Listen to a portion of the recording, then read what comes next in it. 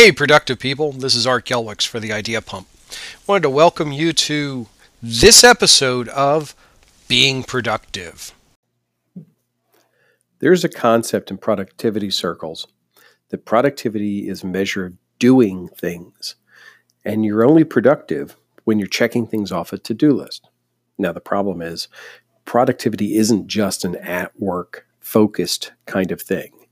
True productivity runs 24 hours a day, 7 days a week. If we want to have a truly holistic approach to productivity, we need to think about more than just the 8 or the 10 or the 12-hour working day and take the full 24-hour period into consideration. All the parts of the day are equally important, regardless of if they're attached to a paycheck or not. It's our failure to take the rest of the day into consideration that often has the greatest impact on our productivity. Let's start with the one we hear most often.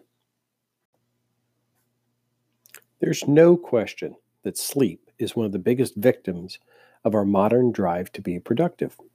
So often we push back on sleep, overdrive our systems through stimulants such as caffeine, or throw off our sleep cycles for not putting down the phone early enough before bed.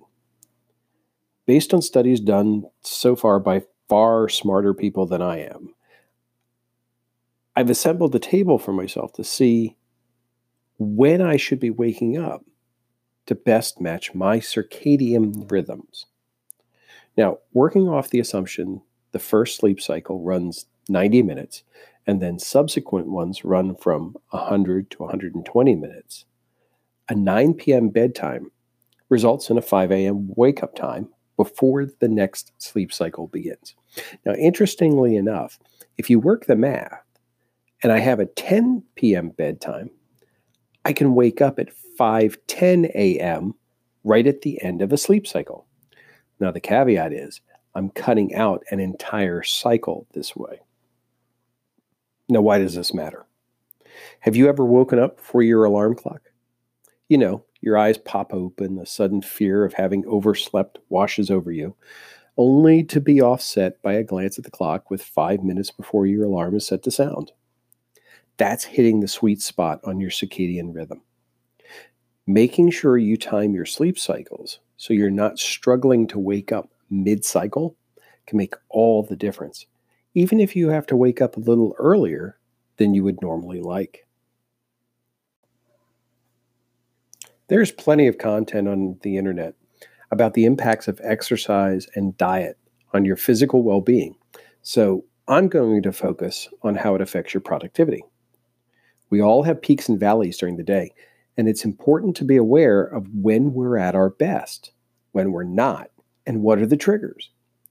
Rather than looking at the medical reasoning, let's take a look at some ways we can use productivity techniques to help our understanding. Creating a personal log is a start by which, using your favorite note-taking tool, you can keep track of when you feel best and when you feel your worst during the course of a day. Now, you don't tie this to mood. Focus on your energy and drive level. This isn't something that will give you decisive insights in a day or two, so expect to take a few weeks to track yourself. There are digital tools that help with this, but don't feel you won't be successful without some fancy fitness tracker. A pen and paper are just as good for getting insights into your energy levels.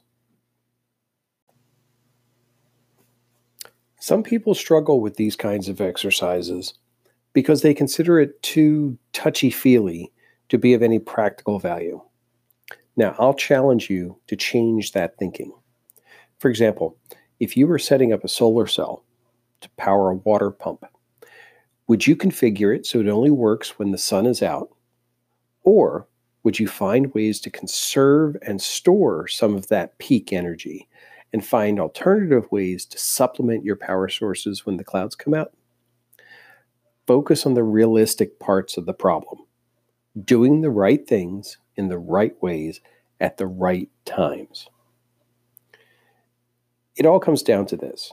Know what you can accomplish best in each hour. If it's work, optimize the work. If it's eating, optimize the food. If it's sleeping, well, you get my drift. Consider everything part of your productivity system, and you'll quickly get a sense that success is more than just checkboxes and bullet points. Thanks for taking some time to listen to the Being Productive podcast. If you have any questions, thoughts, or concerns, please stop over at theideapump.com and join into the tip community. You can access it from the top menu and join into the discussion on any number of productivity topics or things that just generally interest you.